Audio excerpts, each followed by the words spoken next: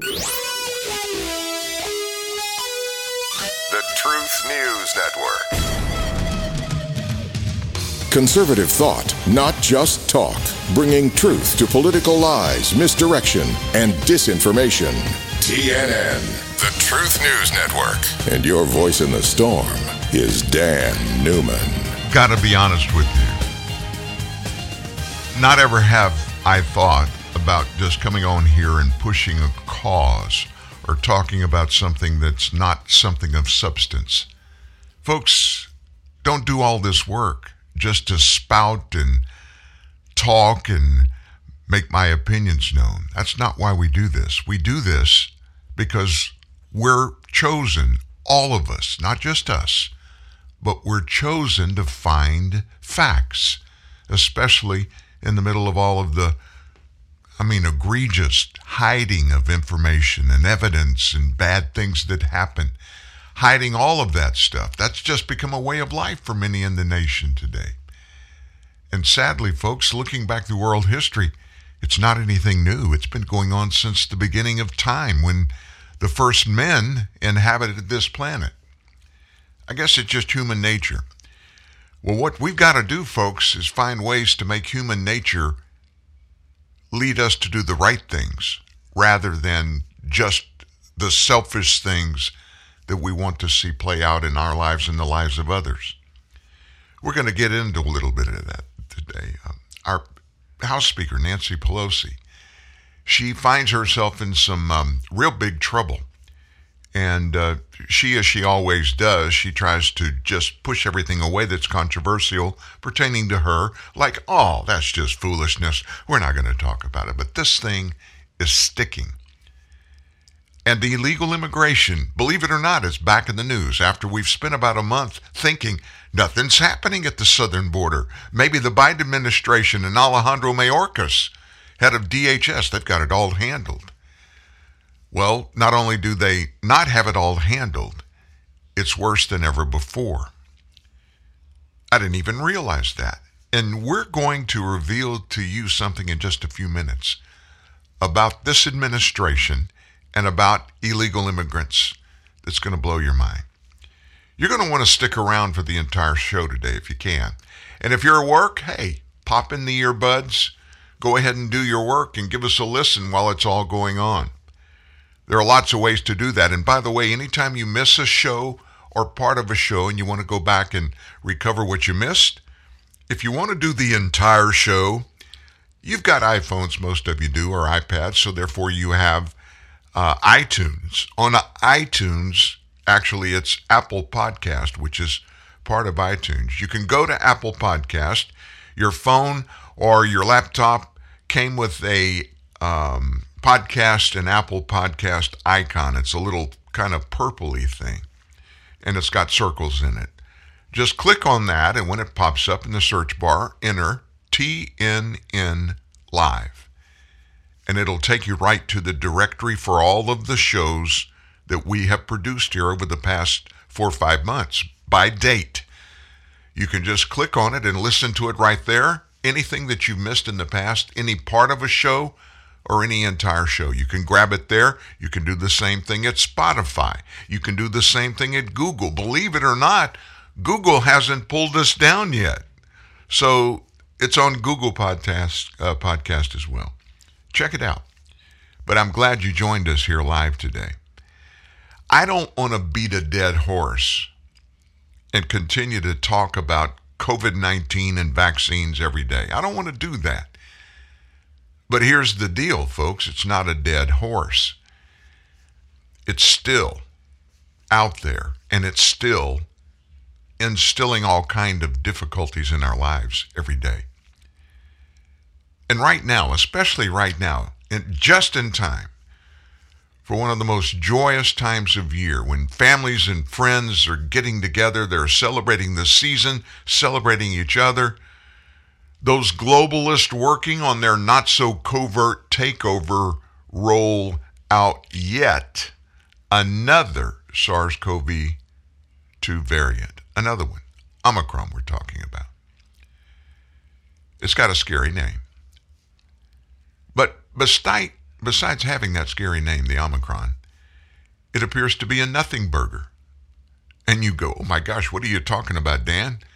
Oh, they've gone crazy. The universities around the nation are shutting down, which they are. One more time.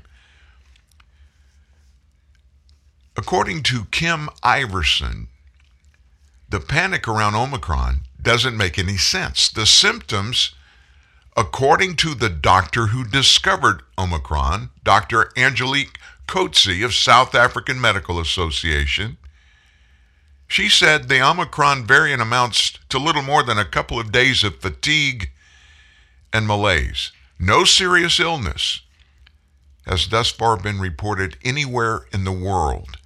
No Omicron patient has thus far required oxygen or even hospitalization for any of their symptoms. In other words, Omicron appears to be nothing more than a hyped-up cold. In an interview last week, Dr. Coetzee said this: looking at the mildness of the symptoms that we're seeing, apparently there's no reason for panic, as we don't see severely ill patients. The most predominant complaint is severe fatigue for 1 or 2 days with headache, body aches, and pain. Some will have a scratchy throat. Some will have a dry cough that comes and goes. Those are more or less the big symptoms we have seen. Now, you put that in the context of everything really bad we've seen come out of COVID. Omicron doesn't look deadly at all, does it? Despite that, countries are going all out again, not just here, folks, around the globe, closing borders, locking down residents, without any evidence whatsoever. Chairman of the Global Physician Society of the World Medical Association, Dr. Frank Ulrich Montgomery, yesterday told German reporters he's confident Omicron could be as dangerous as the Ebola virus, and call for the closure of Christmas markets in Germany nationwide. The U.S., the U.K., Canada, and the entire European Union have specially banned travelers from southern Africa, even though the variant has been detected in several other countries already. In fact, some reports claim Omicron emerged in the Netherlands before it was found in South Africa. It's also showed up in Australia, even though Australia's borders have been closed to the unvaccinated since March a year ago. So how did Omicron get there? The variant is also, as expected, blamed on, once again, those evil unvaccinated people. And the under-vaccinated now. You didn't get the boosters, right? Having just 1 or 2 doses of the COVID gene therapy will now leave you vulnerable to the same illogical attacks as having none at all.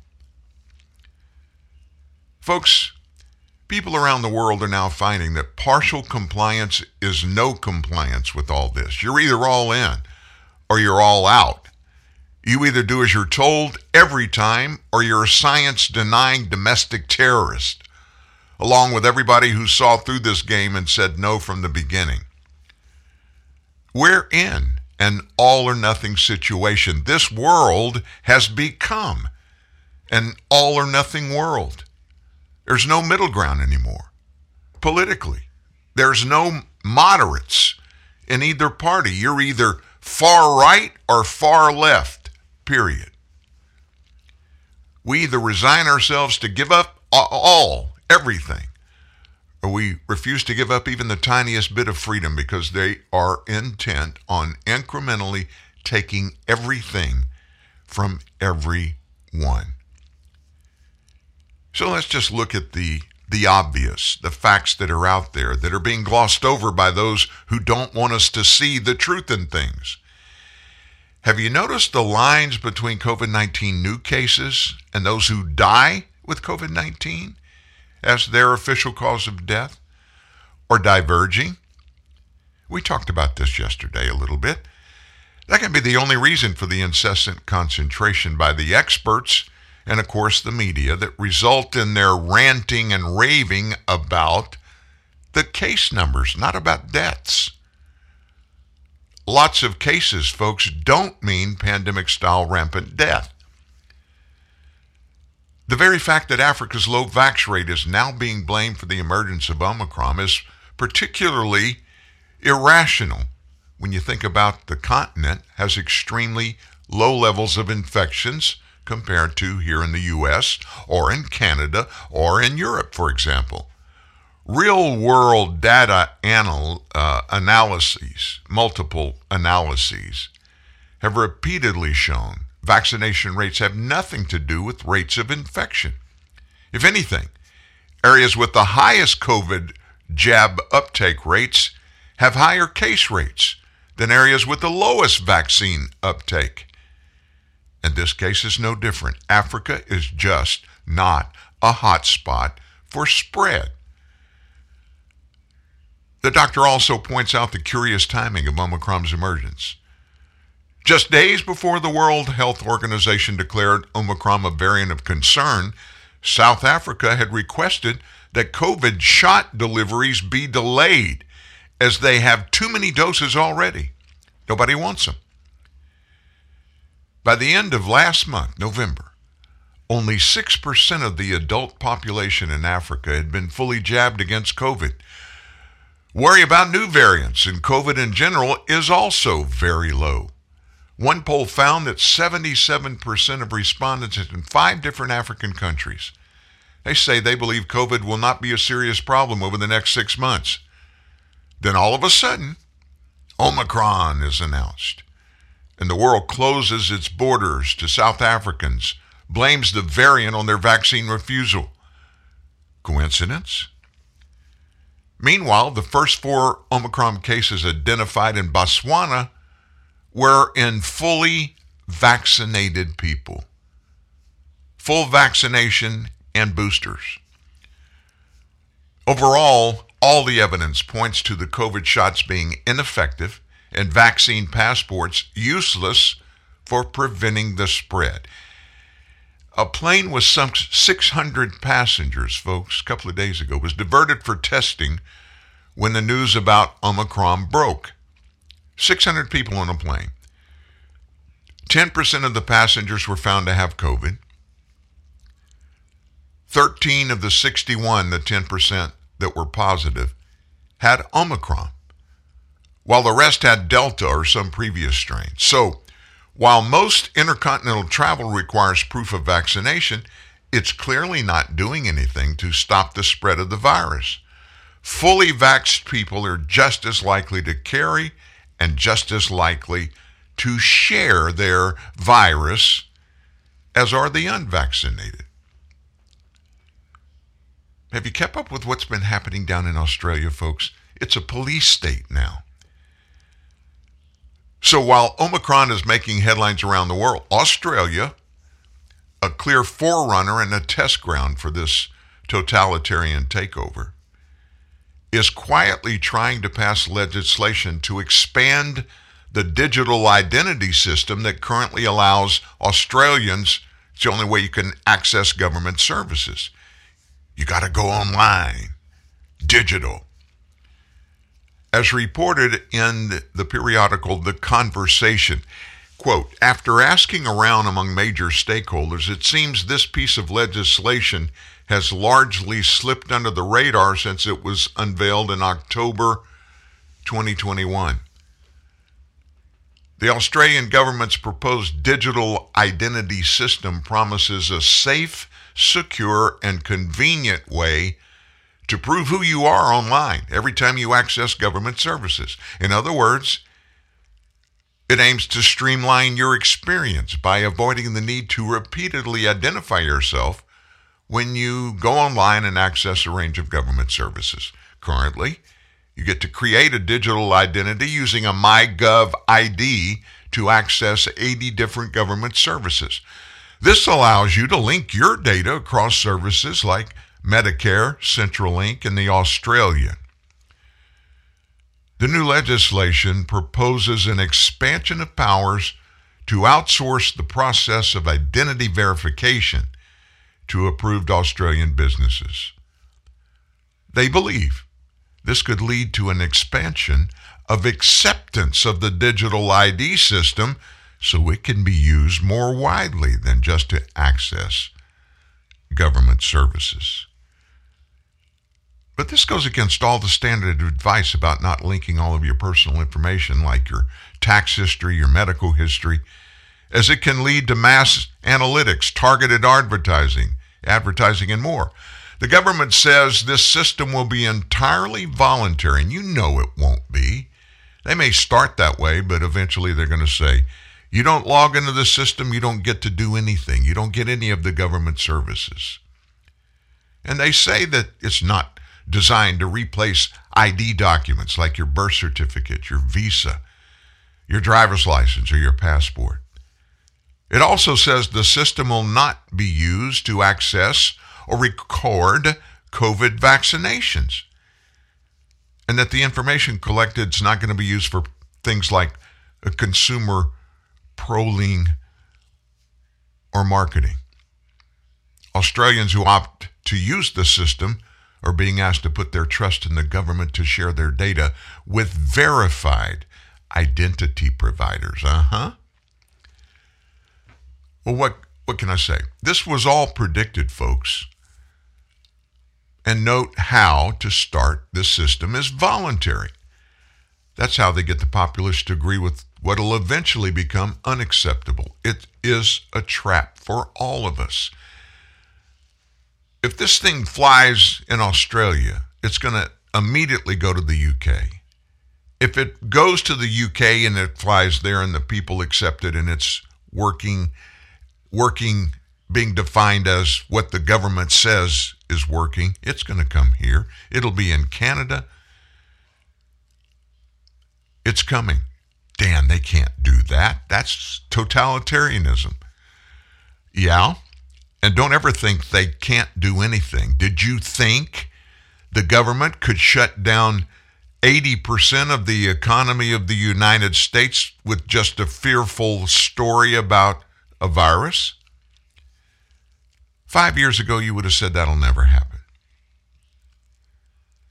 So this ID thing that's being floated out there and implemented, it's likely it's not going to remain voluntary, because this is exactly the kind of system that the technocrats want to implement around the world, with the power to control it all being centralized with a as yet unidentified group of unelected leaders.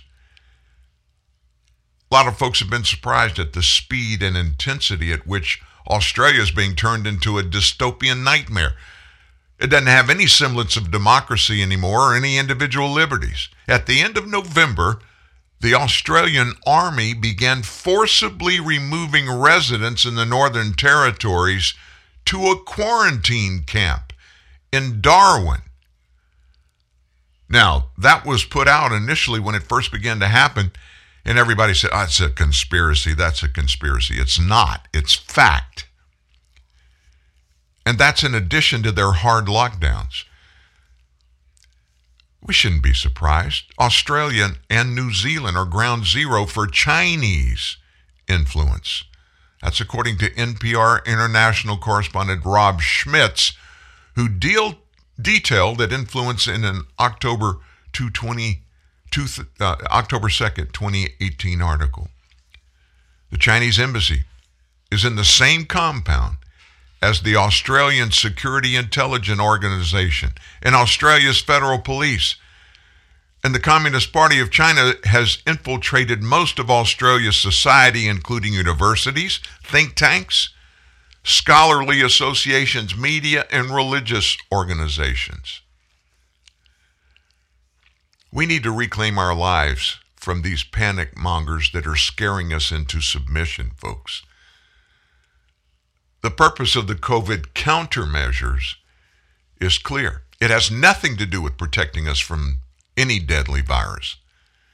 The pandemic is an excuse being used to implement a whole bunch of sweeping societal changes that are going to bring us into one of those dystopian, anti-human civilizations. And we won't be able to get out of it once we get in it. We won't have the power. Our only hope is to reject all of these new proposals that add in any way to the control structure that's being built. Because we're the ones building what will become our own prison. More often than not, we're being deceived into just letting things slide by. But that's not a good excuse. At this point, the plan is clear enough for most rational people to grasp. And once grasped, we got to do something about it. We're building our own prison when we go along with plans that strengthen or expand surveillance, data collection, data sharing, and integration.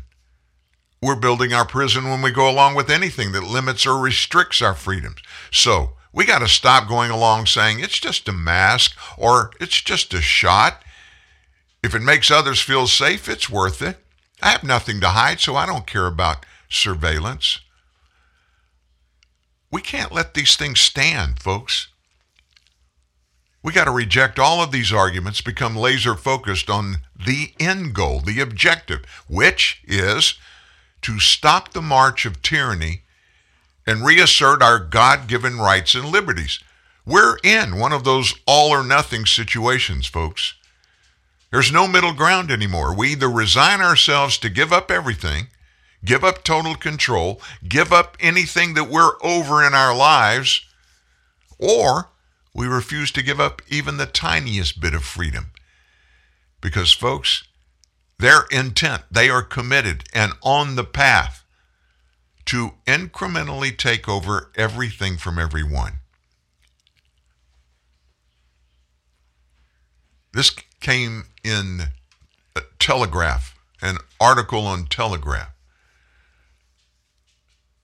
It was Juliet Samuel who wrote this, came out the 26th of November. The question of when exactly we plan to return to a normal level of risk appetite goes unmasked, let alone answered. We don't know much about the latest variant. There are some things we do know, however. We know that new variants are now a permanent fact of life. What we cannot accept, however, is that our basic freedoms are now just loans that can be called in at any time. Free societies do not require their citizens to get new vaccines every year in order to just live a normal life. They do not allow teachers to shut down schools at the drop of a hat. They do not suspend Christmas or close stores or ban drinking every time something unusual pops up in a laboratory somewhere. Last year, as the UK entered its third and most depressing lockdown over Christmas, politicians supporting the restrictions promised us that liberation was just around the corner. Let's not fall at the last hurdle, the UK leader said. The vaccine is here, they said. Just wait for the rollout and then enjoy your freedoms, they said. Well, the rollout of the vaccines happened. The virus is still out there. It's still evolving, and it's going to keep evolving forever. This is as good as all of this is going to get, folks. So we need to know when and how we're going to switch from COVID mode back to normal life. And with so many panic mongers resisting that change, you can leave this one where you first heard it, folks. It's not going to happen peacefully. We're going to have to get in a fight and do it. Now, I'm not talking about a literal fight. I'm talking about a stand your ground fight.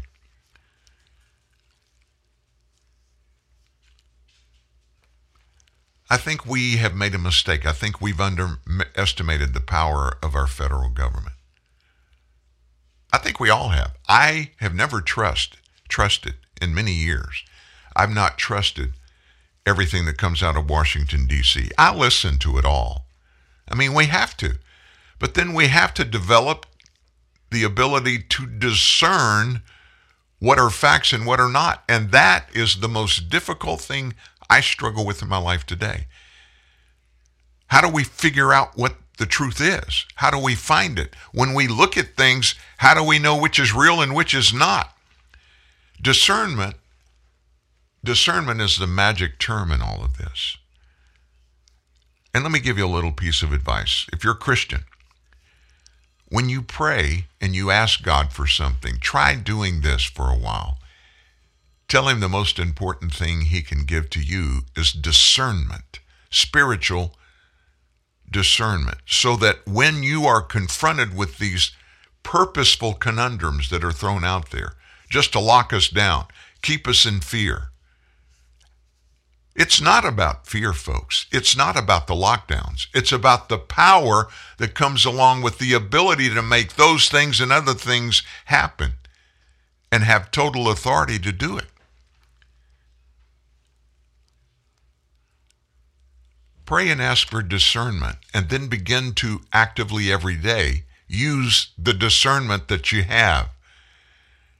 And there are a lot of things, flowery little phrases we could tell you. You know, if it smells, it's rotten. If it quacks and waddles, it's a duck. All those kind of things, those are based on discernment. Most of you are probably old enough, you've been around long enough where you know exactly what I'm talking about. You get the feelings about one of your kids, what they're doing, what they're saying. Or you may hear something that they were taught or happened in a classroom at school. And a little bell goes off, a little alarm goes off. Listen to those things when that alarm goes off. Examine those things when that alarm goes off. And instead of responding every time immediately, take a little time to think it through. Take a little time to pray about it. Get to the source. Get to the bottom of it if you can. Sometimes we can't. They purposely hide as much of the foundation for all of these things as they possibly can, because that's the biggest tool they have to use against people. Hide it. Keep them questioning. Keep them fearful. And so they'll listen to us and do exactly what we tell them to do.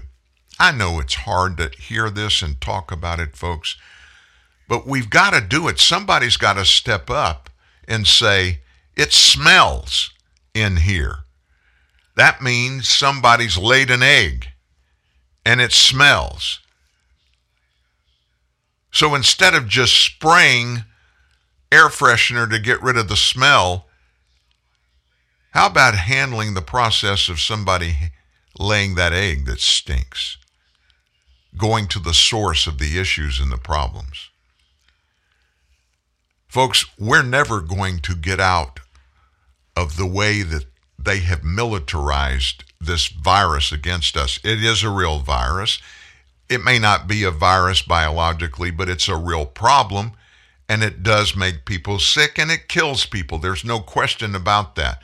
But where the question is everything that comes after that. I mean everything. What it really is, how it's to be treated, how to keep it from spreading. And then the vaccines, that's a whole different story. But it's all connected. It's interconnected. And it's about one thing and one thing only. Power. Power. When a government gets total power over its people, the government will become despots, and they'll be taking every advantage that they possibly can over the people for whatever their purposes are. It happens in every example of that in world history. Why would it not be the same thing now? We're going to leave that. We're going to jump off that. We got a couple of more things late in the show. We'll talk about COVID. But we're going to take our first break. When we come back, Nancy Pelosi on the hot seat, and we've got an in-depth analysis of Nancy Pelosi's wrongdoing. I mean, very, very evil wrongdoing. Back in a minute. When your cable company keeps you on hold, you get angry. When you get angry, you go blow off steam. When you go blow off steam, accidents happen. When accidents happen, you get an eye patch. When you get an eye patch, people think you're tough.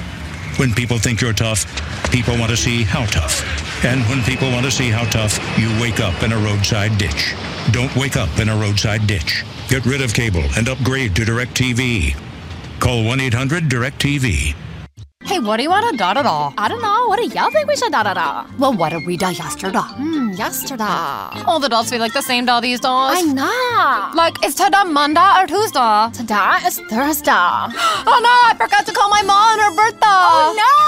No! These days, nothing is normal and everything is weird. But you could still save big when you switch to Progressive. That won't change. Not today or any day. Quote today at Progressive.com. Progressive Casualty Insurance Company and Affiliates.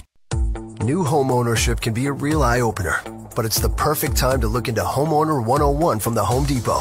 Free live streaming workshops taught by expert associates, now at homedepot.com/workshops. You'll find indoor and outdoor workshops, even home systems workshops. Plus, you'll get the know-how you need to care for your biggest investment. Master the basics at Homeowner 101, only at the Home Depot. How doers get more done. Register now at homedepot.com/workshops. No way. Taco Bell's Toasted Cheddar Chalupa is back. Are you thinking what I'm thinking? They toasted 6-month-old aged cheddar right onto the shell of a chalupa. That's genius, no delicious, no both, and now comes in a box with a crunchy taco, cinnamon twist, and a medium drink? Whoa. Oh, sorry, this is my stop. Oh, cool. We're all thinking it. The $5 Toasted Cheddar Chalupa box is back. Only at Taco Bell. At limited participating U.S. locations for a limited time only. Contact local store for prices, hours, and participation which vary. Tax extra. Drinks excludes freezes. In a world of weapons-grade stupidity, your defense is the truth. TNN, the Truth News Network. Regardless of what your personal feelings are for our House Speaker from California, Representative Nancy Pelosi, she is the third most powerful person in the U.S. government, coming only in line after the president, then the vice president. Then if something would happen with the VP, Nancy Pelosi would be the president of the United States. That's the line of succession. I know. You think what I do. That would be a nightmare. You know, there's always been this question that floats around Washington, D.C. How do so many members of Congress, they struggle to get their first election, to get their first office from being elected? They struggle financially. It costs a fortune to run for office at national levels especially.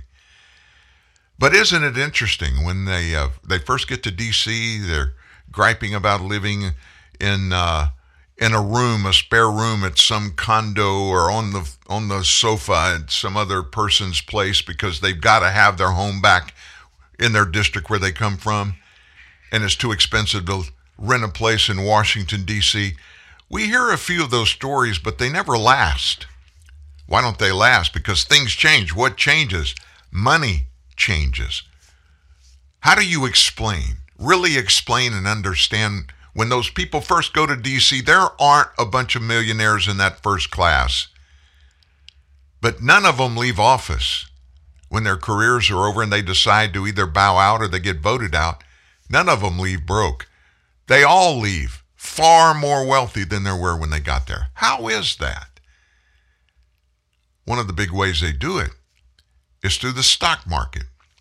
Now let's wade right into this. And we're going to start with President Obama's ethics chief. This guy's named Walter Schaub, and he called House Speaker Pelosi's support of lawmakers trading stocks disgusting and the opposite of government ethics. This guy, Walter Schaub, torched the speaker's backing of personal financial trading among lawmakers after Pelosi defended the practice yesterday. We're a free market economy, she said, responding to a question about members of Congress and their spouses being barred from personal trading. There's a bill on the floor to do just that. They should be able to participate in that, she said. What a disgusting comment, Schaub said in an email. This is the opposite of government ethics. Nobody kidnapped these members of Congress when they were private citizens, dragged them to Washington, forced them into Congress. The American people are sick of members of Congress buying and selling stock and creating the appearance of trading on insider information. They should absolutely be banned from trading stocks, Mr. Schaub said. Let them buy diversified mutual funds. Let them buy government bonds. but bar them from trading stocks, for crying out loud.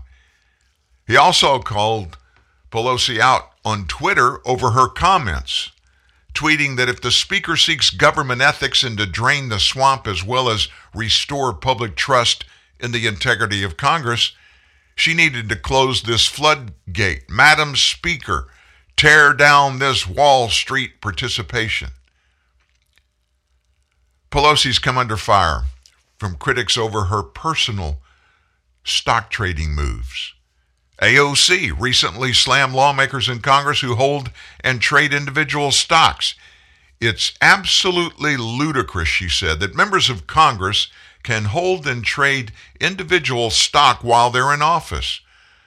The access and influence we have should be exercised for the public interest, not our profit. It shouldn't be legal for us to trade individual stock with the info we have. I never thought I would say this next thing I'm going to say, but I absolutely agree with Alexandria Ocasio-Cortez on that. I always have. Pelosi's Deputy Chief of Staff, Drew Hamill, he defended his boss yesterday, telling Business Insider the Stock Act exists to shine a bright light on trades by members of Congress, and that sunlight is the best disinfectant. As you can see from the required disclosures with which the Speaker fully cooperates, these transactions are marked SP for spouse, Hamill said recently. The Speaker has no prior knowledge or subsequent involvement in any transactions. So what is this all about? Well, Nancy Pelosi, we've talked here about it before. She wasn't wealthy when she went to Washington, to the House of Representatives, nor was her husband, Paul. But they're filthy rich now. Nancy makes $170,000 a year plus office expense, probably close to $200,000. Paul is a commercial real estate developer. Of the two, just straight up head on, Paul makes a lot more money than Nancy, but it appears that a lot of Paul's money and a lot of the joint Nancy and Paul money is coming from things that the House Speaker knows before you and I know, and opportunities that she has that you and I don't have. She's under fire. Yesterday, she scoffed at the idea of banning lawmakers and their spouses from owning stock in individual companies, despite the possibility there was conflict of interest that could occur. No, Pelosi said, we're a free market economy. They should be able to participate in that. This all came in a response to a question about a Business Insider investigative report this week on stock share ownerships by lawmakers. And after some controversies over stock purchases by a number of senators since the beginning of the COVID-19 pandemic. So in this expose, the Business Insider series found that 49 members of Congress and 182 senior-level congressional staffers had violated that so-called Stock Act. And it requires public disclosure by themselves and family members within 45 days of sales or 45 days of purchases of individual stocks. The Stop Trading on Congressional Knowledge Act, it became law in 2012. It's supposed to prevent lawmakers and staffers from engaging in trading on information they get from their jobs as well as conflicts of interest. That's a long name for a law. The Stop Trading on Congressional Knowledge Act. Now, again, it was passed in 2012. Guess what the name that everybody uses is for this Stock Act? It's the Pelosi bill. Why? Because Nancy was busted taking advantage of insider information and trading on that, and Paul Pelosi taking advantage of it on a large scale in his real estate business. It gets deeper. It gets deeper. Jesse Waters on Fox News. He's something of an investigator guy. You remember before he ever got his own show, he was one of those special reporters that was out on the streets trying to find things that maybe were unethical, illegal, but were hidden behind the scenes. That's what he was doing, and he's pretty good at it. He's got his own show. He's also on that afternoon show, The Five. But he did some investigative work into Nancy Pelosi's financial dealings. Listen to this breakdown. This is going to blow your mind. A Waters World investigation, Nancy Pelosi's policies are making it harder and harder for average Americans to accumulate wealth. Shackling us with taxes, destroying the dollar with reckless spending. But the speaker, who makes in the low six figures, has somehow very easily become one of the richest members of Congress. What's her secret? It appears to be her husband, Paul.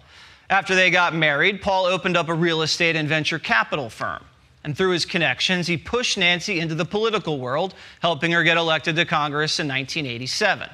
The couple has timed the market perfectly over the years while Nancy's been a Washington insider.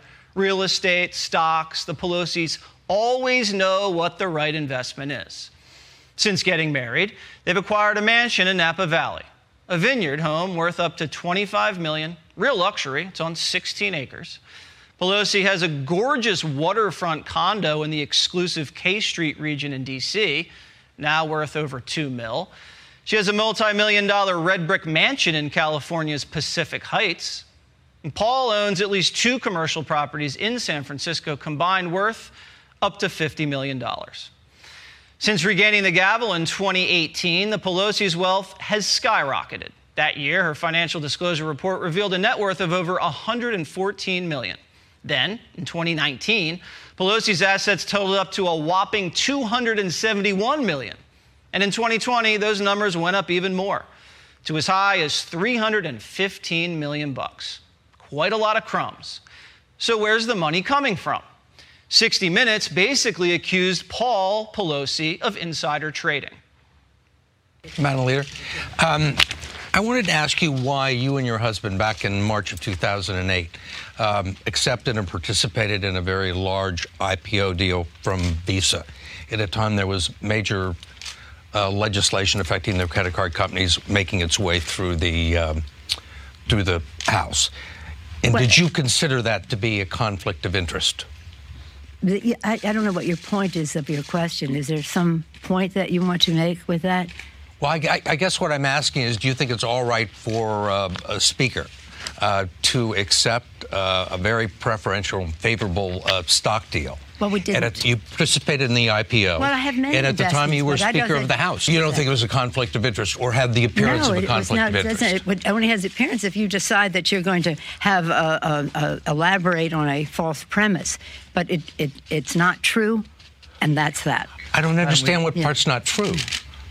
Yes, sir. That I would act upon an investment.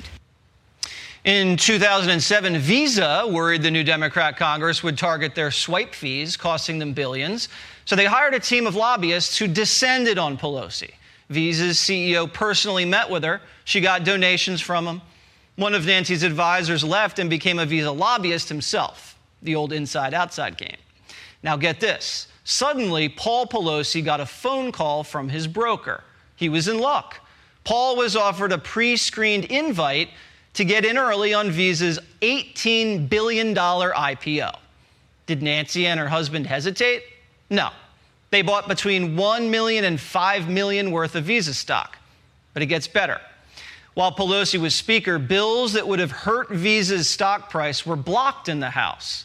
Visa shares going up over 200% during the time, making the Pelosis a fortune on paper. Nancy Pelosi and her husband have a knack for taking advantage of market timing.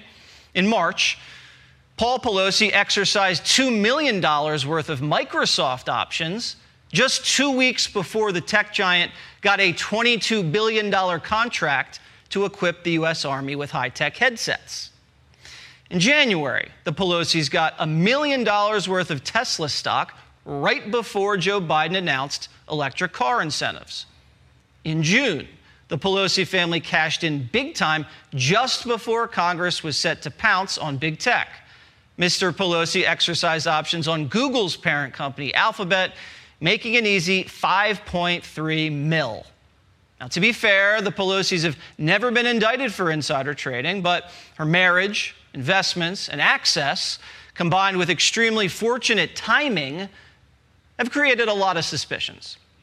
All we're doing is following the money, and there sure is a lot of it. Joining me now for more on this, President of the Government Accountability Institute and the Drill Down podcast host, Peter Schweitzer. All right, we put it together for you there, Peter. What is your reaction? You know better than anybody how this whole thing works. Yeah, no, I think you're dead on. Look, the bottom line, Jesse, is we don't mind if people make money with investments. The question is it wedded to your political power? And in the case of the Pelosi's, they not only got that Visa IPO stock, they've participated in at least 10 IPO stocks. And these are unusual. These basically go to company founders and insiders. The fact that a politician's family is allowed to participate in an investment that when it goes public generally doubles in value often is a real indicator that there's a problem. I'll add one other thing, Jesse. Those office buildings you mentioned, they own an office building on Belden Street in San Francisco. Nancy Pelosi steered $200 million in federal money to build the 3rd Avenue light railway system in San Francisco. Guess where one of the stops of that light railway system actually stops? Within 2 blocks of their office building. That matters because there's something called the transit premium. If your building is within 2 blocks of a subway or railway stop, it effectively doubles the value of it. And that's precisely what happened to the Pelosi's real estate. That's very interesting. Also interesting, they've been offered 10 IPO buy-ins. So it's just randomly that these companies give the Pelosi family early access to IPOs. Unbelievably fortunate people, Nancy and Paul. All right, Peter, Thank you for following the money with us. And you know that is just the tip of that iceberg. Let me give you a little personal information about the Pelosi's. Not long ago, I made a trip with my brother to Modesto, California. A friend of ours there was in bad medical health, and we went out to see him. We fly into Sacramento, which is about 60 miles north of Modesto. And Sacramento is the capital of California. That's where a lot of big stuff is located, obviously. A capital, state capital, and it happens to be California. So you know there's a bunch of stuff there. Sacramento's a great city. Nevertheless, the basketball team, the NBA team, was looking for a new facility, a place to have a new facility. And so they started scouting around very quietly through some people that, you know, whenever a professional sports team is looking for a big opportunity to move or expand or whatever, they're going to keep it quiet because they don't want all the nut jobs coming out trying to sell them something. So somehow Nancy Pelosi got the word about that. And somehow she opened a door for a meeting between Paul Pelosi and the group that was putting this whole thing together in conjunction with the state of California government, headquartered in Sacramento, and the state of California. When you drive from the airport in Modesto into Sacramento, Sacramento's way out, and the way that the Central Valley is set up in California, there's a lot of agricultural work there. And so on the interstate, I-5, you go through all kinds of country. It's just plain open stuff. You'll see some crops out in the field and that, but there's no big buildings. And you get 20 miles from Sacramento, normally a big city like that, you start seeing some residential development, shopping centers, things like that grow out from major cities. You don't see any of that. And then all of a sudden you see this massive real estate operation on both sides of the road for as far as you can see. Sitting out in the middle of a field is the brand new NBA stadium. Then you leave that going towards downtown, and there's another gap of an area that's kind of like I told you, illustrating going into Sacramento. Agricultural land, not a lot of real estate development, and then all of a sudden the big city starts. Well, it just so happened, Paul happened to know the group that owned all that land out there south of Sacramento. And he decided to put a deal together to buy all of that land and to create a big real estate development. And oh, by the way, guess who's right smack dab in the middle of it? The NBA team. There is no telling how often that kind of stuff happens. And that is the way that all of these people that serve in Congress, I say all, I'm not going to point a finger at anybody. I'm just not going to do it because I don't know all the facts, but I'm going to say this. We do know that these people go up there. They're very seldom wealthy unless they've been doing business successfully in some way or they inherited a bunch of money when they go. But they always come out well-greased financially. This has got to stop. This is one of those things that's got to stop. Folks, I'm going to just say this. There needs to be a rule. The people need to demand it, a rule. If you're in Congress, period, you cannot trade stock. You can't buy it. You can't sell it, period. Bonds, anything. All your investments, they must go in a trust, and somebody else needs to be making all the trades for you, and you have no knowledge of, period. And even that trust can't buy stock, sell stock when you're in office. It's got to happen. It's got to stop. Real truth, real news. TNN, the Truth News Network. Dear Daddy, dear Mom, I love you. I miss you. Every year, Snowball Express honors the children of fallen soldiers. Hi, everybody. I'm Tony Orlando. Join me in proudly supporting Snowball Express, a nonprofit that creates opportunities to help heal the children of our fallen heroes. We can never repay the sacrifice our soldiers have made, but we can honor them by giving back to their children. Donate now at snowballexpress.org. It's movie season. We count down your favorite movie classics, including When Harry Met the Bathroom, Close Encounters of the Third Bathroom, A River Runs Through the Bathroom. For someone suffering with sucrose intolerance, a favorite movie often ends in the bathroom. If you're experiencing chronic diarrhea, gas, stomach pain, and bloating, remember, sucrose intolerance, or CSID, can be diagnosed by your doctor with the aid of a sucrose breath test. Visit sucroseintolerance.com.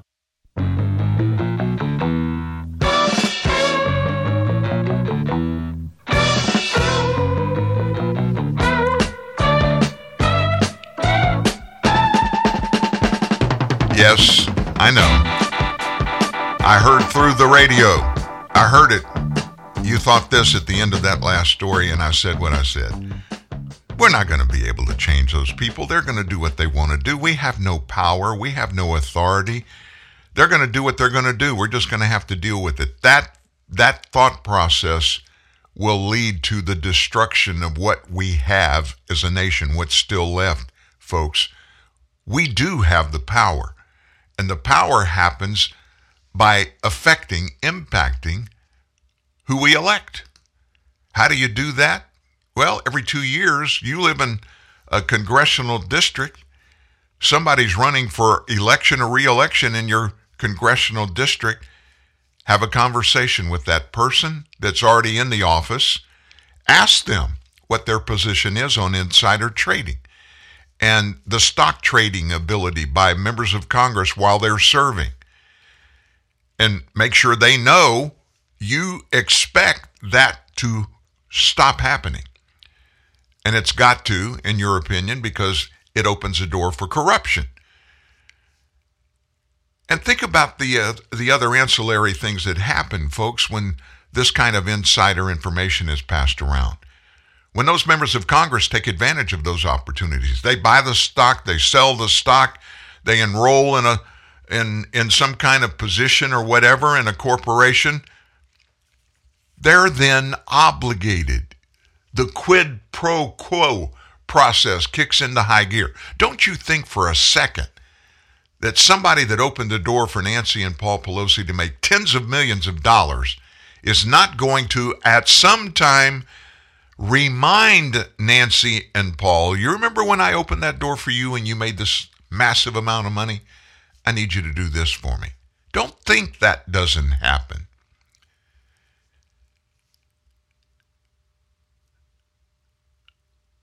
My congressman here, Mike Johnson, he's on this show periodically. I've asked him point blank on more than one occasion what he thinks about it, and he agrees with me. He doesn't do it. But the fact is, the horror of this whole thing is that right now he can do it. The Pelosi's can. Every member of Congress can do it.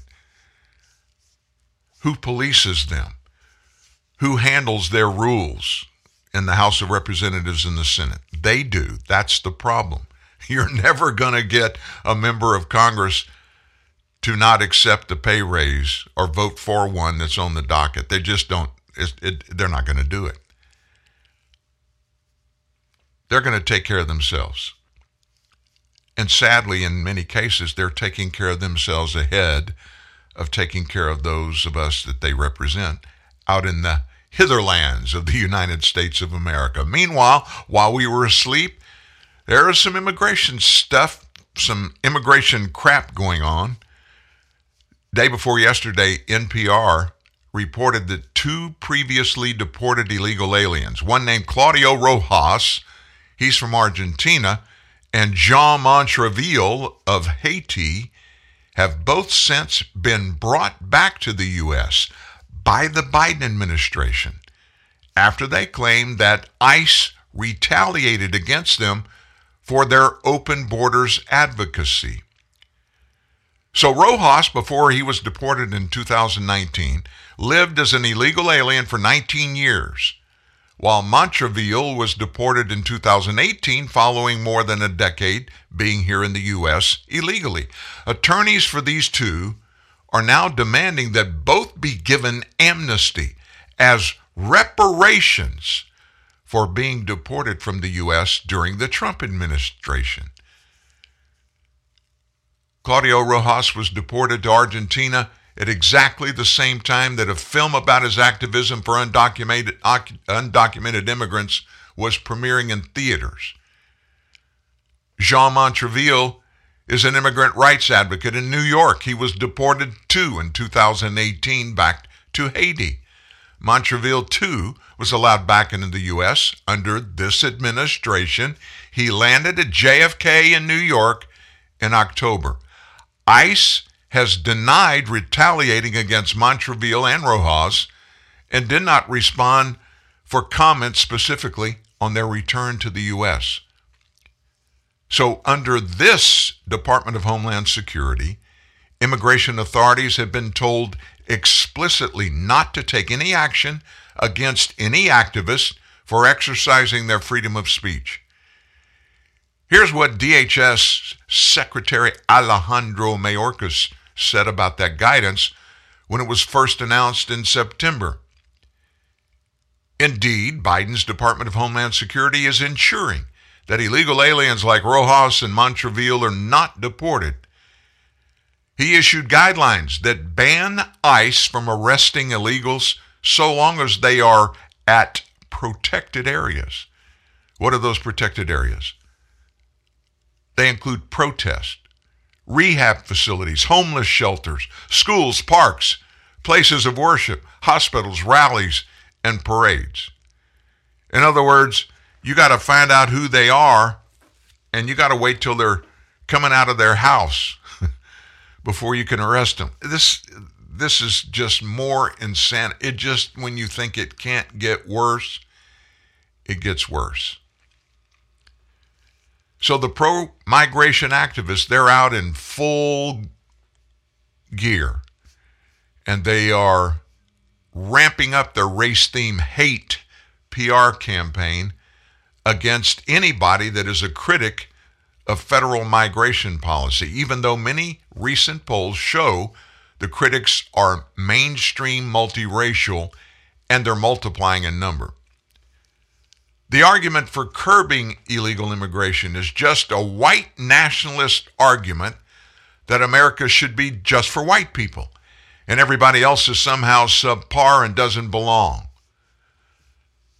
That was said by Heidi Beirich, who named her activist group the Global Project Against Hate and Extremism. The Republican Party, they say the GOP has benefited enormously from establishment media outlet actively normalizing anti-immigrant hysteria. That's from an op-ed published in the Los Angeles Times. This movement has very sinister origins, racist, eugenicist beliefs that have shaped the ideology. That's a claim from Lola Ibrahim, the director of the Migrant, Immigrant, and Refugee Rights Alliance. She spoke at an online meeting of progressives seeking to minimize media coverage of Americans' view about immigration.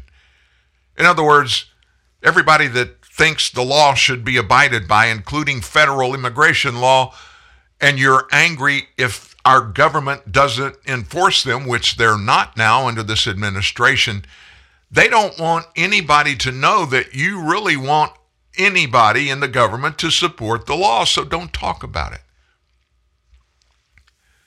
The point is to intimidate people, they say, and prevent them from articulating these mainstream policy views. If they can shut us up, they have a good chance of preventing these views from being articulated by politicians and writers, and if so, they wouldn't have political effect, because even if people agree, if no one's talking about it, no politicians are running on these policies, then people's opinions and views can't translate into policy. It's somewhat successful, too, but not nearly as much as they want. Obviously, concerns about excessive immigration are breaking out of that box that these groups would like to confine them to. It's not just former President Trump. Trump was more a manifestation of that happening rather than the cause of it. Multiple posts show the public is opposed to the federal government's economic policy of cheap labor migration. That cuts Americans' wages, raises housing costs, diverts politicians from national problems of productivity, alienation, health, education, research, and prosperity. Example, the left-wing Equus Research Group reported December 13th that 51% of Latinos want to roll back asylum migration. 45% want to reduce legal immigration. Brand new polls paint a very different picture of Hispanic voters than what's often peddled in the mainstream media. 69% of Latinos support Trump's tax cuts. 55% support more spending on border security. 51% support limiting refugees and limiting asylum. 49% support reducing illegal immigration, period. So what's the big deal about this? What do we tell you here? Every time you look at something, you hear about something, you see something, and you can't quite figure out what's going on, the number one place to look is the money. Follow the money. What are you talking about, Dan? There's a lot of money. Billions, hundreds of billions of dollars in illegal immigrants in the United States.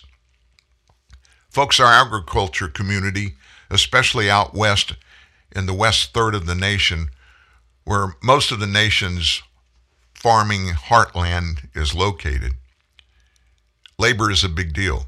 You know what it costs to own a business and have employees in the state of California and abiding by the laws of the state and the nation? How expensive it is?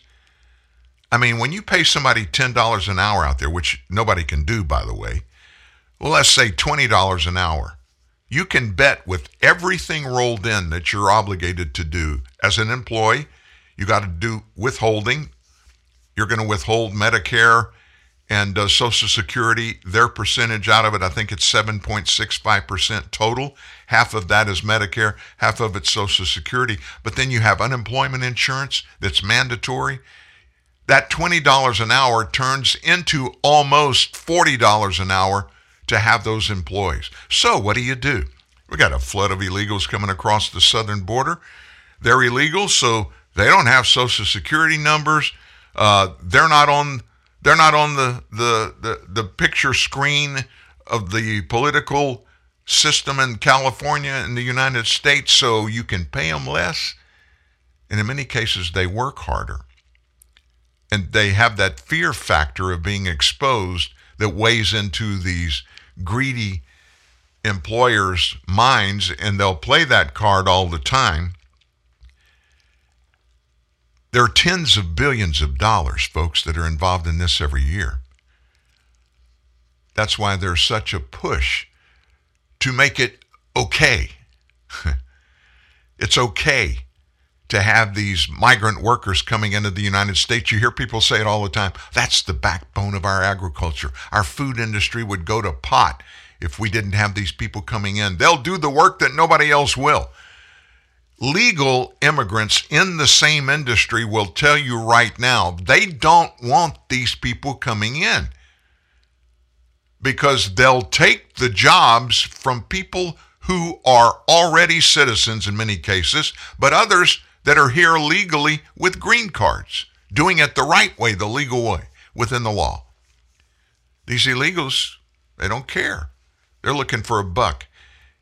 And what they are paid in cash basically out there often far exceeds a big jump in money from what they were getting paid where they came from. If you wonder what's going on, folks, ever, follow the money. Follow the money. What about Joe's Build Back Better bill? House already passed it. It's been over at the Senate. The Senate's been talking about it behind closed doors. There's been negotiations, all kind of stuff going on. And the linchpin in the whole thing is Senator Joe Manchin from West Virginia. There's new news out today about that bill. It's not, in my purview, Build Back Better. It's Build Back Stupid. Joe Manchin on the hot seat. And there are some news coming out of D.C. about all this that isn't looking really good for Joe Biden. That's next. Hello. Hello, sir. I hear you having problems putting together your new kitchen unit. Oh, yeah, the instructions say that. What now? The instruction manual. It makes absolute... Stop reading that. Well, what would you suggest I use? I suggest you use the fact you're a man. Huh? Guys who got pride never relied on no guide, sucker. I'll give you some step-by-step instructions. Buy Snickers, remove wrapper, bite chocolate, and get some nuts.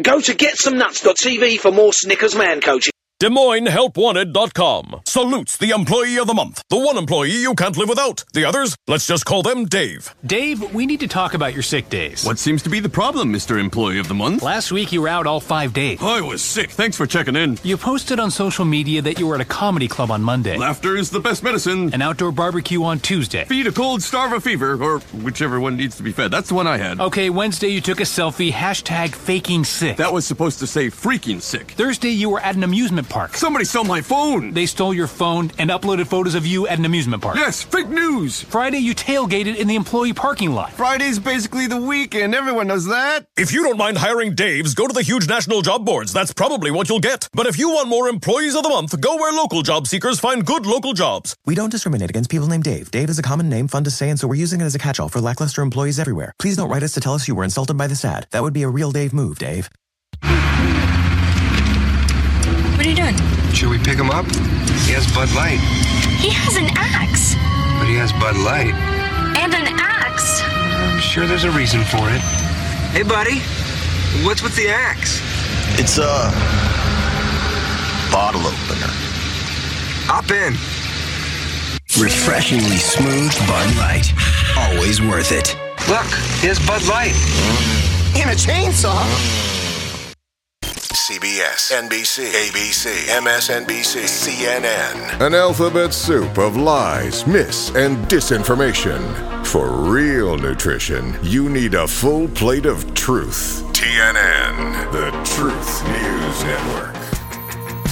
The biggest bill ever considered in the United States Congress regarding dollars and cents. The Build Back Better Act, it's now on life support. News is out now that Democrats are not even going to try to get it passed this year. They're approaching their recess coming up, and there's still a bunch of uncertainty in D.C. about it. Talks between Joe Biden and Joe Manchin broke down. And so what happened? I mean, he's a Democrat. He's the only Democrat senator in West Virginia. In fact, West Virginia has pretty much become a very conservative state over the recent time. He's the only Democrat in power and government in the state. Joe Manchin is. So what's the problem he's having with the Build Back Better? He has a problem with the child tax credit extension. What's that all about? Well, you remember the American Rescue Plan. That was what the Biden administration, the big one, the first one they passed. It had a $3,600 credit for young children, a $3,000 credit for children ages 6 to 17 was in that plan. And the Build Back Better plan, and it extends that same child credit thing through 2022. And that's when it expires, but everybody knows no government program has ever ended. A spending program, once it's put in, it may be in the initial legislation, this is only going to be for 1 year or 2 years, but it ends up with just a wave of, we're just going to extend that the next year, and it just kind of very quietly gets done. The big stickler there for Joe Manchin was this bill would not have included a work requirement. And what does that mean? No, they were going to pay you to have kids, $3,600 credit for young children, $3,000 for children age 6 to 17 included, and you just got the check. You didn't have to go to work. You didn't have to be working. It's just an extra bunch of money that you get from Uncle Sam. Manchin supports the work requirement. Biden and House Democrats oppose it. So according to one news anchor, the conversation between Democrats and the president, Joe Manchin, and Republicans have broken down. If it ever comes back up, it's going to be next year. So without an extension of this child tax credit, the benefit would go back to the $2,000 credit included in the 2017 Tax Cuts and Jobs Act. Although the Build Back Better Act would only extend the child tax credit through 2022, Democrats have called for it to be made permanent. You know that. Manchin also is worried about the inflation that's all through this bill, following the release of data that shows the price tag increases have hit a 39-year high for pretty much everything. After Manchin described the numbers as alarming, Biden expressed some pessimism that he could convince Manchin to support it. I don't know the answer to that, Biden said when he was asked about Joe Manchin supporting it. I'm going to be talking to him at the beginning of the week. He and Manchin got together on Monday. They were unable to reach an agreement. Some Democrats had expressed frustration with Manchin's ongoing negotiations, arguing that he should just vote for the bill. I mean, what have I said here for 2 years now? The mantra, the underlining mantra, that everything, every policy that comes out of the Democrat Party is, we'll talk to you for a while, but eventually, when you don't come over to our side and agree with us, we're just going to go straight to this. Y'all just shut up, sit down, do what we tell you to do.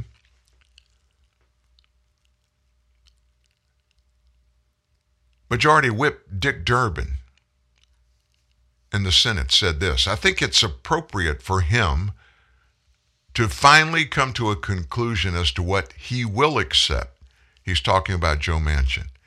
Looking ahead at the holiday, Durbin said, let's go home to our families. Let's get our job done. So now Democrats are turning their attention to election law changes. Have you paid attention to this? It's a big thing. It's a really big thing. This voter law, it's not a law, but they want it to become a law that was initiated in the House. And now Democrats have switched their attention to that.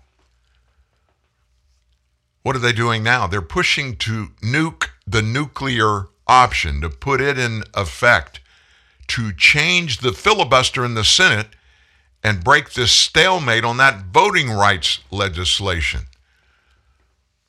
Now, there have been a flurry of talks about this one, including dedicating a closed-door caucus lunch to the issue of this bill, despite a public focus on passing that social spending bill, the other big one, the Build Back Better. A group of Democrats, led by Senate Majority Leader Chuck Schumer, met with Joe Manchin Tuesday as part of discussions that have been ongoing. Manchin is pushing for rules changes to be bipartisan and to hold talks about any rule changes with Republicans who are unlikely to support any kind of reform necessary to get voting legislation passed.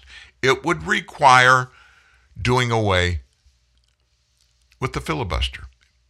The filibuster means that a piece of legislation in the Senate, it's got to be brought to the floor only with the approval of at least 60 senators. The filibuster, it's a Senate rule that was passed decades ago to protect the minority in the U.S. Senate from just being steamrolled by whoever's in the majority party for any piece of legislation. And if the filibuster is invoked, what that means is that bill can be passed with just a simple majority vote. So there's a lot of frustration within the Democrat caucus. Senator Raphael Warnock, a Democrat from Georgia, he was elected the last time out. He spoke out during the Democratic lunch, separately on the Senate floor too, about the need to pass voting rights legislation before they take up the Build Back Better legislation, and that it would be irresponsible for Democrats not to act. He said, "I'm struck by the speed with which we decided to change the rules when it came to the economy. But this has dragged on for months. Our democracy is clearly in peril." Warnock said that he's spoken to Democrats, including Manchin, over the weekend, but the Democrats have to decide, first of all, it's a moral question, but how do you tell the people, as they did in January and in November, to stand up and use their power and their voice if we don't use ours? There is a tremendous amount of pressure coming from the left and the far left activists. What's in this bill? All of the stuff that you expected. Mail-in voting would be permanent. They're doing away with the number of poll watchers. All of the requirements for obtaining mail-in balloting, time that you can vote, all those kind of things are going to be changed and changed permanently. But the big one is, if this bill is passed and signed into law, it takes the entire election system out of the hands of the 50 individual states that control constitutionally. They control all elections within their own state, even the federal elections. Democrats want to bring that all to Washington, D.C., and they do it. They're saying we can do a better job. You and I both know that is an impossibility. The federal government, there is nothing that it does better than the same thing would be, and in many cases has been done, in the private sector. Anything being done outside of Washington, D.C. will run more efficiently, be less expensive, and will run better. There's a huge amount of pressure on the Democrats to get this thing passed, and I think you know why. They're looking for ways to be able to manipulate election results, even if the voting goes another way. If you've got control of reporting the numbers, counting the ballots and reporting the numbers, you can change the outcome of any election you choose to change. And that's what they're after. So what's President Biden been up to? He was in Kentucky. He was talking about the horrors down there. He went down there, and it was really embarrassing when he first got there. There was a crowd of people, and you started hearing the chants from the crowd about, "Let's go, Brandon." which was very derogatory. You know he heard it, and I'm sure it impacted him, but nevertheless, he went about making some promises to those people, trying to relate to those people. And when I looked at some of the video that came out of those meetings where he spoke to some of the people in Kentucky, it just seemed hollow to me. It just seemed like there wasn't really any evidence of real care or concern. I'm just drawing an opinion from what I saw and heard. He, as he always does, finds ways to turn conversations and topics of conversations around and put it all in his perspective, trying to show everybody that he really has empathy, that he can really relate to it. If I've heard him tell the story of the car accident that killed his first wife and their daughter, if I've heard it once, I've heard it 50 times. He always relates everything in his life, even some of the things in his life that aren't real, didn't happen. He tries to make himself more appropriate with those who he's talking to. And it was sad, but I saw a lot of that yesterday. He did do one thing, though. He guaranteed those people in Kentucky that their lives are just destroyed. He told them the federal government would pay 100% for all of everything to do with handling what's going on now, taking care of people, giving them temporary assistance, whatever they need for at least 30 days. He said the federal government would do it 100%. It'll be interesting to see what we hear about how that plays out through the next few months. Because this federal government, any federal government, has never acted on anything that quickly. And as many people have said, these people lost everything. I mean, their houses are gone. Their jobs are gone. There's no place for them to go. They don't have anything. It was all destroyed in this. It is literally starting a life over and literally doing that from scratch. Our prayers go out to all of those people. It is unimaginable to me. Now, I've lived through some storms. I grew up in South Louisiana. We went through hurricanes, and where I live was just less than 40 miles from the Gulf of Mexico. Franklin, the last place I lived, was 15 miles from the Gulf of Mexico, and those hurricanes come through there. It makes a dramatic difference. And sustained winds at 140, 50, 160 miles an hour can do a lot of damage. Just think about the speed multiplied of that wind about 4 or 5 times in a very concentrated cone. That's a tornado, and it just obliterates every place it goes and touches. They're in our prayers, and I encourage you to pray for them. This shouldn't be a political thing. This should be an American thing where we all pull together to take care of those that have been impacted. Violence and criminality on our streets is just getting expanded every day. It's being coordinated now. There are groups that are putting these thefts together where they run in, a big crowd runs into these high-dollar stores, and they're all masked up, covered up, and they come in with sledgehammers and guns, and they break stuff, and they steal everything very quickly and get out of there. It's even being coordinated. It's like it's organized crime, organized criminality. In cities across the nation, especially the bigger cities, it's happening every day. Nobody's exempt. I mean, they're going into the highest dollar stores where many of us, we aren't ever even allowed to go in unless we know somebody and we're considered to be extremely wealthy, and that authorizes us to go in those stores. They're just going in and tearing everything up, stealing amazing amounts of very expensive jewelry and other products. But that's just part of the crime problem that's going on.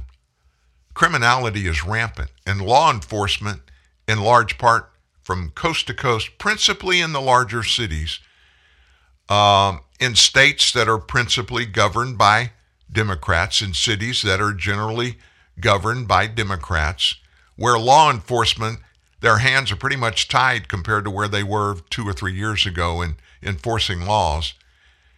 And what happens then if people aren't being held accountable for their acts. They get out there and do more of the same type of acts and even ramp it up. A teenager in a Chicago suburb who pled guilty to fatally stabbing a 15-year-old. Now, this is a teenager. I get it. He stabbed a 15-year-old, and this teen was sentenced to 3 years of probation and to complete community service hours. It wasn't an accidental thing, folks. A gun didn't go off. He stabbed a guy. The kid that got stabbed said this, his mother, "When the defendant stabbed my son, he stabbed the heart of my family," the mother said. The unidentified defendant pled guilty to second-degree murder after 15-year-old Elias Valdez was stabbed and died in August of 2020 in a suburb of Chicago, Glenview. It's about 20 miles from downtown. The defendant obviously was charged as a juvenile. In addition to probation, completing 100 community hours of service, a Cook County judge ordered the 17-year-old high school senior and his parents to participate in counseling.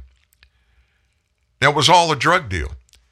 It unfolded when Valdez tried to buy marijuana from the defendant, but tried to take the drugs without paying for them. The defendant chased Valdez, ending with the two fighting. The defendant stabbed him with a utility tool. He died at the hospital. This is just one example. This goes on and on and on and on, folks. There are stories like this every day now. Lawbreakers are getting more and more violent, taking more egregious advantage of people in companies, and it's in large part because those in law enforcement have their hands tied.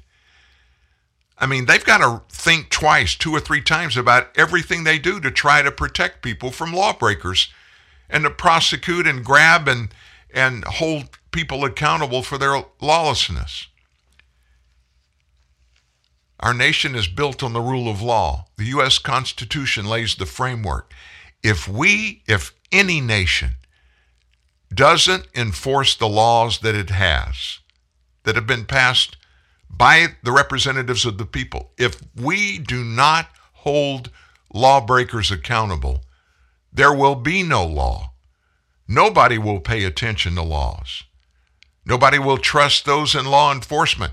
And folks, we're going down that slippery slope, and I think we're a lot closer to the eventuality that law enforcement won't even work anymore.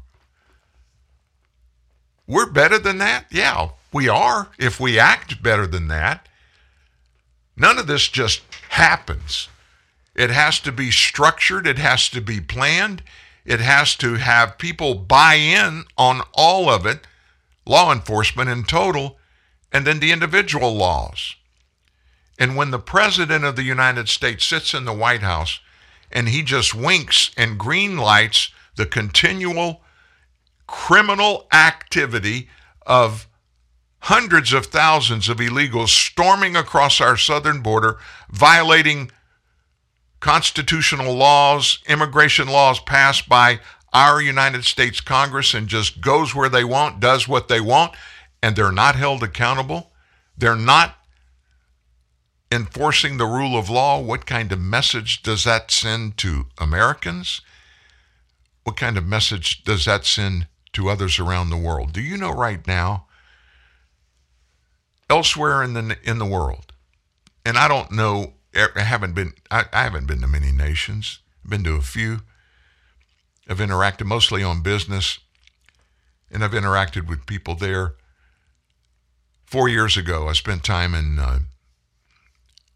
Switzerland, went into Germany, Austria, met with business leaders there. At that particular time, they had some fundamental respect for the United States. They were jealous about all of our freedoms and our liberties, and pretty much everything from top to bottom. Much of that has been taken away. We talked about that at the beginning of the store, this quest for power by government to control everything. They live in that. even though they're a really democratic nation in part, they all have lived through totalitarianism at some degree in Europe. They've either watched it happen in their neighboring nations, and folks over there, the way the layout geography is laid out, going country to country in Europe is like going state to state in the United States. So they're close to a lot of the really bad stuff that happened. Their parents, their grandparents lived through World War II. They lived through the horrible run through Europe by Adolf Hitler and his henchmen. They looked not far to their east and watched what happened when the Berlin Wall was coming down. They knew all about it before it came down. They lived in all of that. They knew what the oppressiveness was. So they looked at us at that particular point like we were so amazingly benefited by that one thing, real freedom that they never saw. And they have it to a large part, but not like we have it here in the United States. And they were jealous of that. That's not happening anymore, folks. They look at us over here as a broken, fractured, former shadow of our former selves. Nothing of the good stuff that we had, that our forefathers worked for, people bled and died for again and again. We went overseas to protect it, to keep it from being taken away from us. That's all slipping away. And when I talk to any of those people now, I'm always asked, if we ever get into a discussion about government or life in the U.S., I'm always asked, how can Americans let this happen? How can people that have lived in this for their entire lives not understand, looking around the world and the way everybody else has it, how could you let it happen? And they just shake their heads. And there are many of us, I hear stories. My dad was in the Navy. He fought in World War II. My brother was in the Navy, but he never fought. It was during the Vietnam crisis, but he was on a ship. He was never in Vietnam to fight. But people were willing to do that. They volunteered to do that. That was from love of country. That was from really understanding and appreciating what we have. It was worth giving up their lives for the freedom that we now just take for granted, and many of us are saying, take it away, we don't care. I just don't know who's standing in the gap. I think everybody that knows me and knows this show and knows what we do at this website, they understand that we're in, and we're all in. And I know that everybody listening right now, I would assume, is all in as well. But we're in the minority, it seems. And that's scary, to think that we could possibly face a situation where we lose the freedoms and liberties that we have just because our government, people up there that we elected to go up there and represent us and everything, they're just taking advantage of it for personal gain or whatever, dismissing what they promised to all of us before they were elected and just doing what is good for their cause, which is not our cause. People are awakening and people are wondering what to do. It starts with one, folks. It starts with one. It starts with you. It starts with me. And raising our voices, sharing our thoughts and opinions and our concerns with other people in our lives. Even if they may disagree with us, folks, there's nothing wrong with somebody disagreeing with you or you disagreeing with somebody else. In fact, it's a good thing when that happens and you open up a conversation to have a real discussion about things with others and let them do the same thing with you. There are some people that are so tied to their perspectives and what they say, and they've invented this term to use that isn't a real thing. I have my truth and you have yours. Truth doesn't have different versions. Truth on anything is either pure and truthful or it's not true. Learning to have conversations, being inquisitive, learning to listen. Those are things that we have to instill in our own selves and teach our kids how to do it.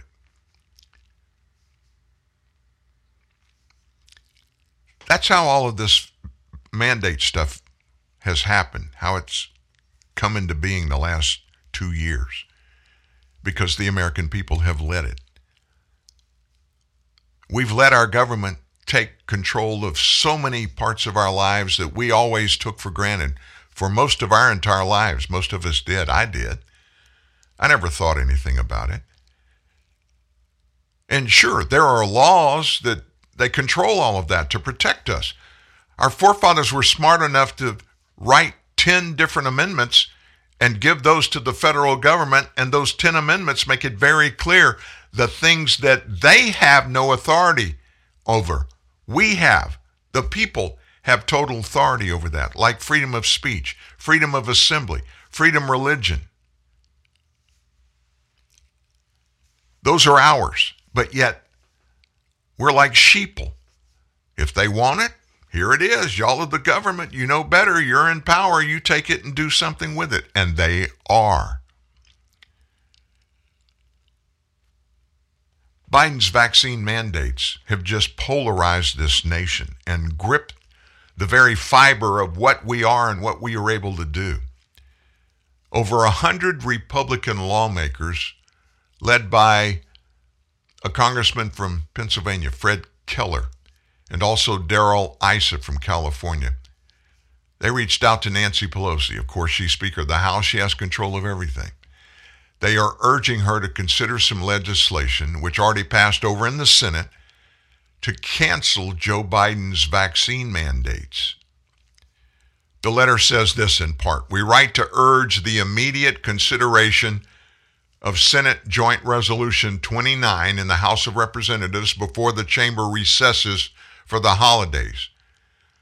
They noted the resolution provides for congressional disapproval of the OSHA emergency temporary standard requiring all private sector employees with 100 or more employees to adopt a mandatory COVID vaccination policy, or require employees who choose not to get vaxxed to undergo weekly testing and wear a mask when they're at work. They also noted in their letter, OSHA rule is currently paused due to ongoing litigation. All 212 members of the House GOP have co-sponsored a Congressional Review Act resolution to nullify this vaccine mandate. Congressman Fred Keller penned that. With that, lawmakers urge Pelosi to immediately consider a resolution in the House. Only 2 Democrats in the Senate, Senators Joe Manchin and John Tester, voted with Republicans to nullify the Biden mandates. What did I say earlier? People, your eyes got to begin to be open. People have to be open to listening and hearing. And it's not going to happen gradually, folks. We didn't gain our emotional and mental status in just a day or two or a week or two or a month or two. It's been years. It takes years of living where we live, how we live, what we live doing, and who we do it with. Creates our thought processes and our perspectives on everything. It's virtually impossible for somebody to just basically drop a hand grenade in your life and turn everything around overnight and you just be, oh, okay, I'll go along. And that's good and bad. It's when good things happen that way, and it's also when bad things happen that way. There's so many things that are established and have been for so long. Things like just the way you think, the way you drive a car, how you move around in your life around town every day. Those all develop, and they become part of our psyche that we just take for granted. And all of a sudden, we're seeing our politicians, our leaders walking into our lives and saying, no, wait a minute. We're not going to do this anymore. You got to stop that. No legal basis for telling us that. They can say whatever they want, but they have no legal basis to enforce a lot of it. But what do? We just lay down and say, go ahead. We'll abide by what you tell us. This economy that we're living in now, as we watch it, I don't know about you, but I'm petrified with concern about where this is going to go over the next year. The top headline numbers They tell us that the U.S. economic recovery is humming along, but underneath that, folks, the facts don't say the same thing. On the surface, jobs and consumer spending, our government gross domestic product, they're going up. But once you start to scratch underneath the surface, what are you finding? A bunch of problems that are threatening every American, every institution, every company in our nation. Market experts are combing through a series of trends and data to spotlight the core issues that might derail Biden's Build Back Better agenda permanently. And it might slow down our post-COVID recovery. I got to be honest with you. I'm still not convinced we're in a recovery. In November, the U.S. economy added 210,000 jobs. That's far short of what the market forecasted, 550,000. And that happened while the unemployment rate fell to a better than expected reading of just 4.2%. So the experts are now looking at the largest context of the jobs market. Average hourly earnings rose 4.8% over the previous year, climbing to $31.03 an hour. But real wage growth has been eliminated almost across the board because of inflation. Job openings surged to nearly an all-time high of 11 million open jobs. Job quits ramped up 4.2 million last month. People just quit work. And the labor force participation rate, that's the participant percentages of people that are eligible to work and they get into the labor force, that participation rate is at a 5-decade low. Fewer people as a percentage of are working than ever before. There are still, even with the jobs going up, that 210,000, there's between 4 and 6 million fewer jobs than before the pandemic. Moreover, a wide range of surveys show that employers are having trouble finding workers for these jobs. Jobless benefits discouraging many of these workers. So the Bureau of Labor Statistics estimates that more than 4 million Americans are underemployed. This is a measurement. It puts people in the labor force as underemployed if they're working less than full time or they're employed in positions that don't utilize their skills. Unit labor cost advanced 9.6%. Non-farm productivity slumped 5.2% during the same time. Our economy is its on life support right now. Who would have thought this could ever happen to us? This is not the kind of stuff that we're accustomed to talking about here, folks. It's just not. But it's here. And in the middle of all of this, here's our president. Listen to this 30 seconds of real intellectual educated input for us. I'm worried about families and elderly grandparents and what their lives are at stake. Everyone is a little harder. So, so grandmom can walk out without having, out of her porch without worrying about falling, can take care of herself, can be left alone. They're going to keep working to pay the bills. Look, my plan is simple. We're going to make sure we take care of mom. We're going to take care of the child. Oh, my gosh. That's a leader of the free world, folks. Back in a minute. Hi, Tom Bodette. Motel 6's new improved website lets you book a room and save more for what you travel for faster than ever. Even faster than you can find your keys, which you swore were right on the little hooky thing by the garage door where they always are, and we can land a robot on a comet, but we can't keep keys from disappearing. Oh, here they are. Left them in my jacket. Don't you hate that?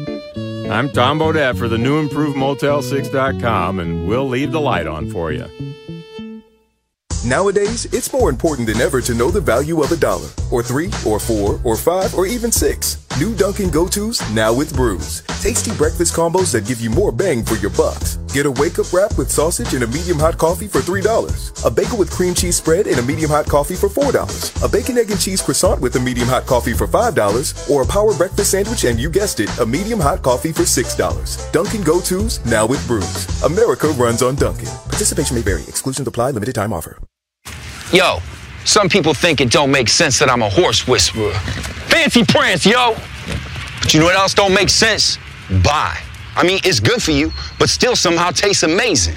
Sideways fancy prance, you heard? Yeah. Clippity-clop, clippity-clop. Yo, I just whispered all of y'all. Too easy. Bye. 5 calories, antioxidants, and tastes amazing. None of this makes sense. Car's all yours. Thanks. Cars.com's expert reviews made it easy, but... Shouldn't there be more back and forth? You missed the drama, right? Yeah. Maybe this will do the trick.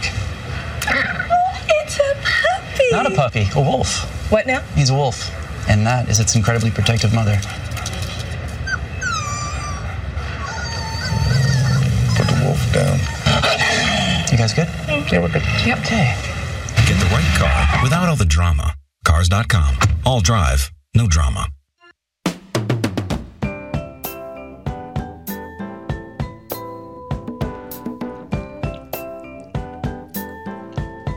I don't know what economic class you find yourself in. Are you in that, you make $400,000 or less a year?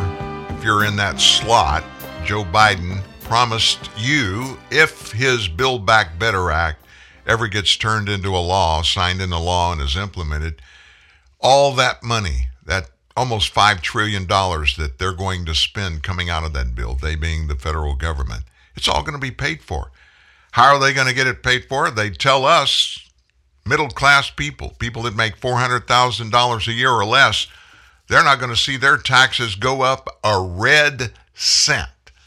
So where's the money coming from? Stuart Varney weighed in from Fox Business. He's really sharp at this, and he's good at finding these nuggets of facts and passing them along to us. Senator Elizabeth Warren just told the world how little the left understands about money. Yes, she's a politician driven by ideology, socialist ideology, not economics. She said this. I'm going to abbreviate it so the point is made clear. Quote, "We need to get the billionaires to actually pay income tax. We have a debt problem, partly because the very richest people just aren't paying," end quote. All right, point number one, please. Senator Warren wants to confiscate the billionaires' wealth, not tax it, confiscate, take, seize, grab it. That is constitutionally questionable at the very least. Point number two. Our massive debt is the result of massive overspending. It's not the result of the rich not paying their fair share. Far from it. Tax revenues are already at record levels. It's spending that's pushing us into uncontrollable debt.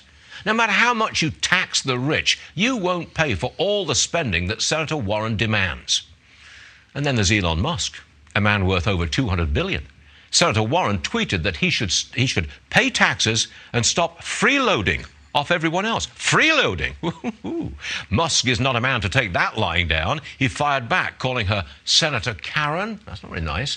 "If you opened your eyes for just 2 seconds, you would realize I will pay more taxes than any American in history this year." And he went on, quote, "Don't spend it all at once." Oh, wait, you did already. I thought that was rather funny. The billionaire and the socialist. The billionaire won, hands down. Senator Elizabeth Warren ran for president, wanted to be the leader of the biggest nation, the most successful nation in world history. And that's her philosophy. She's not through there. You know what else she's after? And she is really getting after it and wants it to happen. She's called for Congress to use its constitutional authority to expand the number of justices on the Supreme Court. This was an op-ed that was published Wednesday in the Boston Globe. She said, "Expand the Supreme Court. I don't come to this conclusion lightly or because I disagree with a particular decision. I come to this conclusion because I believe the current court threatens the democratic foundations of our nation," she wrote, noting threats to eliminate Roe v. Wade and a person's right to choose sparked her decision. For years, she said, I've argued for reforms to the ethical practices of the Supreme Court.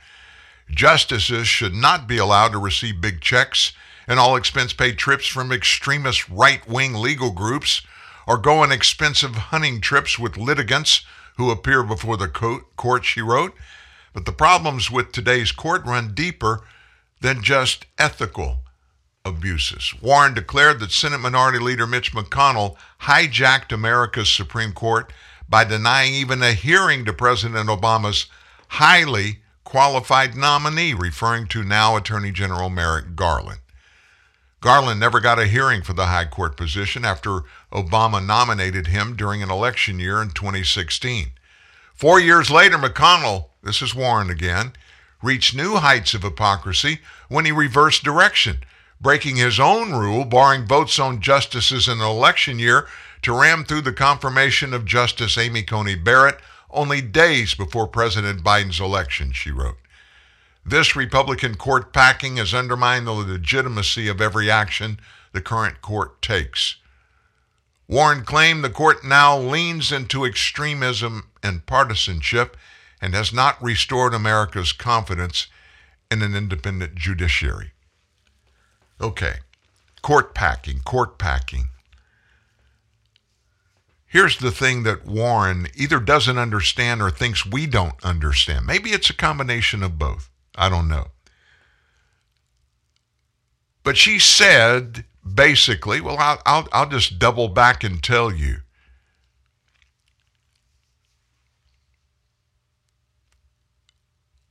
She says that McConnell, well, let me see, where was that section where she talked about how here it is. I don't come to this conclusion lightly or because I disagree with a particular decision. I come to this conclusion because I believe the current court threatens the democratic foundations of our nation. But she says, I don't come to this conclusion because it's not based on my opinions about a specific decision or whatever. That's exactly what shapes her opinion for doing this and wanting to do it. It has nothing to do with the legal structure of the Supreme Court. It was framed constitutionally by our forefathers. It's supposed to be an independent court, which means it's supposed to have independent justices. She's dead set against, she said, about them going on expensive hunting trips with litigants or getting all expense-paid trips from extremist right-wing legal groups. But in the U.S. House of Representatives and the Senate, that's all everyday fodder. It happens all the time. Why should it be wrong? And I'm not even admitting that stuff happens in the Supreme Court. I'm sure it does to some extent. But you know what? When you accept an appointment to a judgeship or at the United States Supreme Court, when you accept that, your life doesn't end, just as their lives don't end when they go serve in Congress. They still have things to do in a private life, and they're allowed to do it. And somebody is welcome to have an opinion about anything, but that doesn't mean it's fact, it's good, or it's what should or shouldn't happen.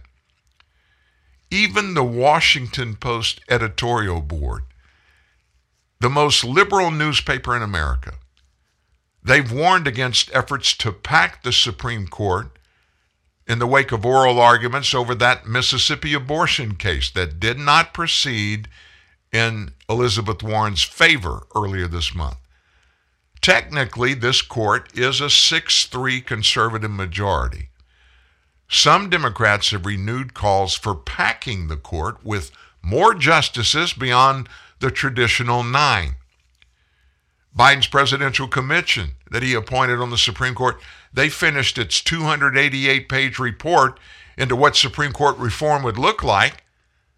But at the end of it all, they would not take a position on court packing. In other words, they basically said, no serious person in either major political party suggests court packing as a means of overturning disliked Supreme Court decisions, whether the decision in question is Roe v. Wade or Citizens United.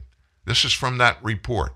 Scholars could say, until very recently, that even as compared to other court reform efforts, court packing is especially out of bounds.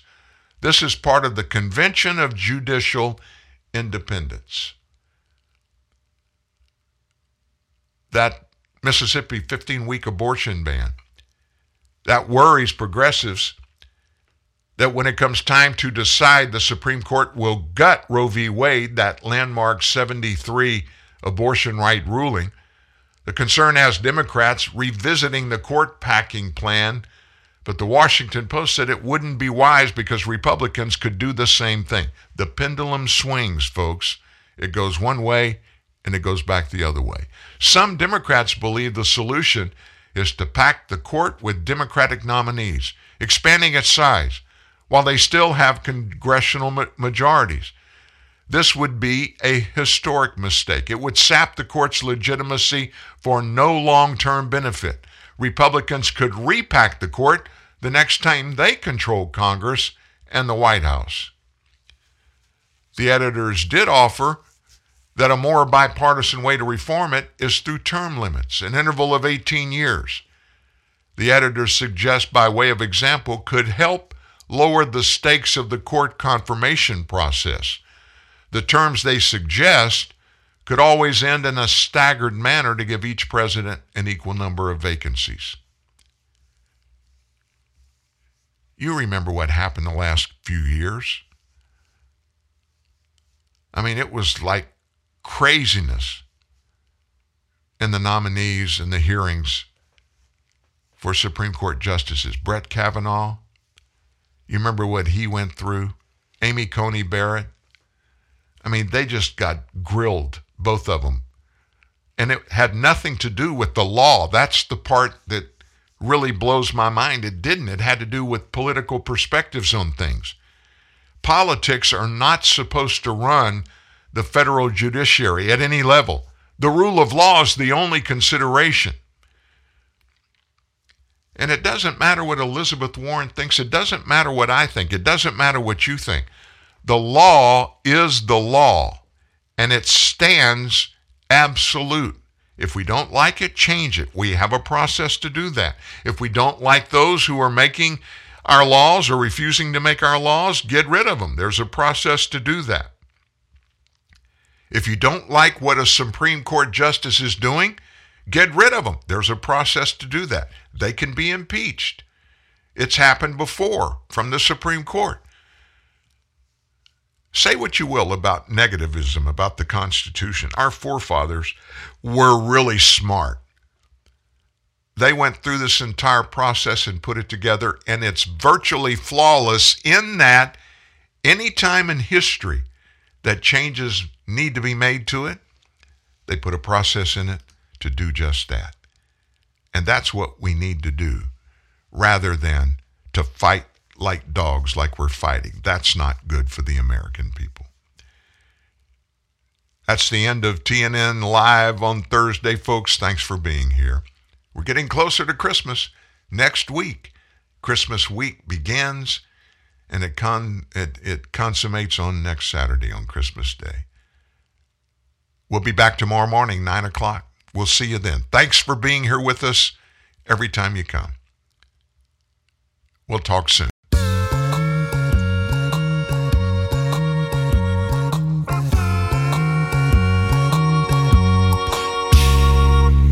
I'm dreaming of a white Christmas, just like the ones we used to know, where the tree